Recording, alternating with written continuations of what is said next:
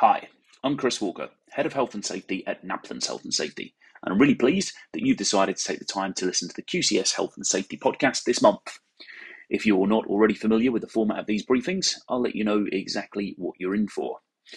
Every month, we take a look at a new health and safety topic which is relevant to your sector and which is typically inspired by forthcoming changes to health and safety law or best practice guidance, or is possibly based on a high-profile health and safety incident or prosecution, or it might just be something we've seen a lot of confusion around or been asked a lot of questions about. In recent months, we've had a look at the control of substances hazardous to health, changes to the personal protective equipment regulations, and the procurement and management of contractors. If you're not already, we haven't already done so, I'd strongly recommend working your way back through the podcast library. There's a lot of useful, simple explanations of some of your key health and safety responsibilities and legal requirements, as well as some practical guidance on how to ensure compliance and keep yourselves, your people, and your businesses safe. The subject that I've chosen for our discussion this month centres on the lessons learned from a recent health and safety executive prosecution of a care provider in Scotland.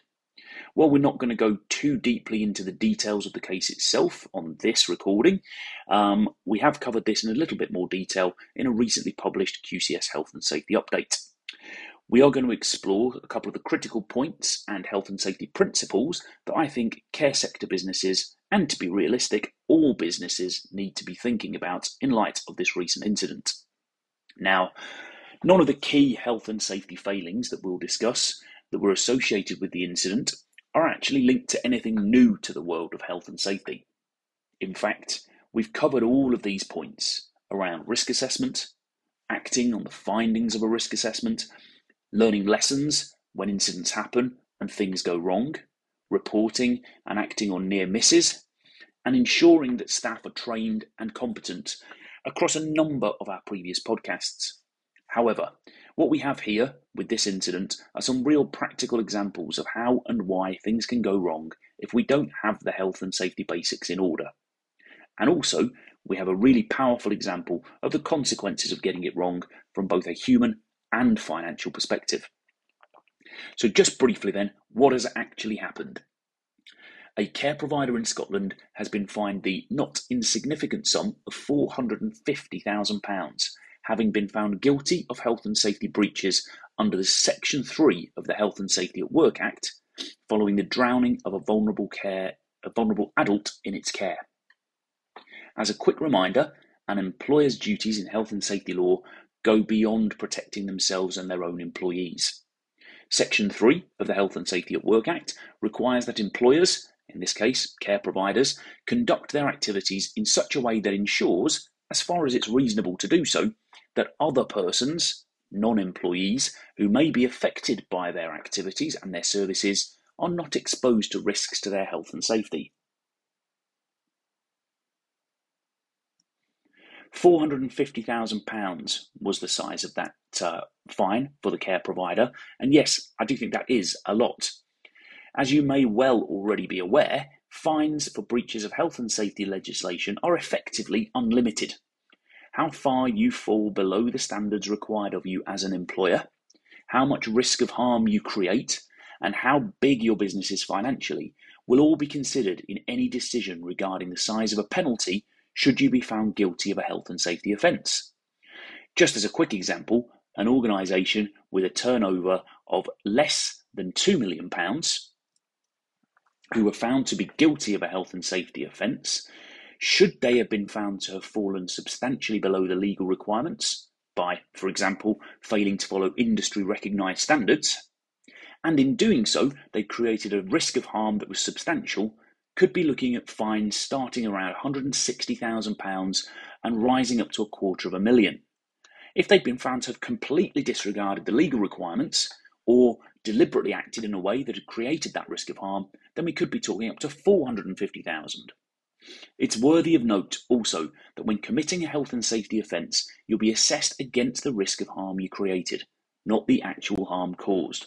Substantial fines can be handed out even in scenarios where the worst possible human consequences of any health and safety breach are actually avoided. So in this case, what failings led the organisation to be found in breach of the law and therefore susceptible to such a fine. Critically, substantial harm was risked, and indeed realised in this scenario, resulting in the loss of a life. Measures identified by the care provider to mitigate risks to the individual were either ineffective, a baby monitor provided to alert support staff that she was out of her bed was inadequate as it wouldn't have detected the sound of her movement, or the control measures weren't implemented at all. The individual was able to run a bath when the water to her flat should have been isolated.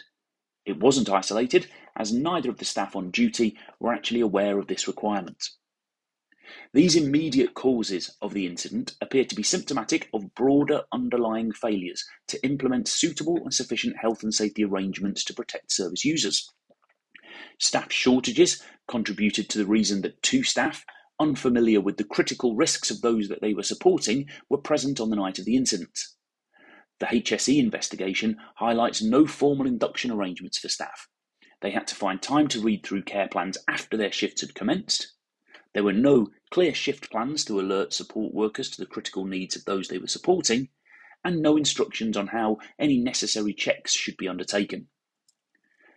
A failure to act on previously reported incidents and highlighted risks was also identified, with staff having reported finding this particular individual out of bed on a number of previous occasions.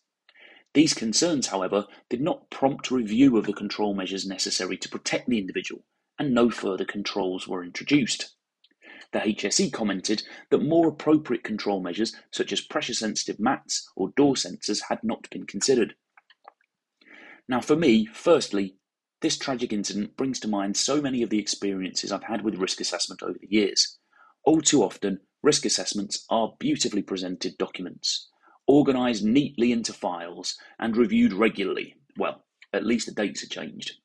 However, a lot of the effort around risk assessment seems to go into the creation of the document, and organisations regularly fall down on the critical next step, actually doing something with it, communicating its findings to those affected by it, ensuring they understand it and can manage the task or activity in line with its findings. Further to the communication is the necessity to monitor and review the use and effectiveness of the control measures. It's vital to ensure that in practice, the control measures are being fully utilised and are properly effective in reducing the risk that they have been brought in to assist with. Secondly, for me, it's vital that effective measures are in place to review health and safety incidents and near misses, as well as to respond to staff questions, queries, concerns, and complaints. Lessons can be learned, and tasks, activities, and people can be made safer if these issues are acted on before harm is actually caused to anyone. Don't ignore the opportunities to explore what went wrong or what could be done better when an incident occurs, even if it isn't one in which someone gets hurt.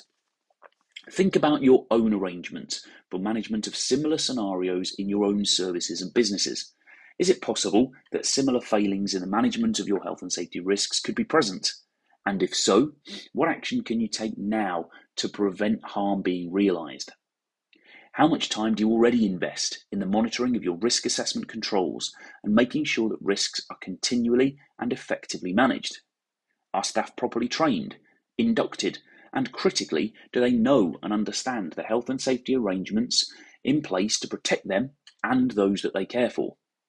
Take some time to look at your own policies for the assessment of risk, investigation of incidents, and training of staff, and double check that you're doing all that you should be to stay in control. Thank you for your time, and I hope you'll join us again in the future for our next health and safety podcast.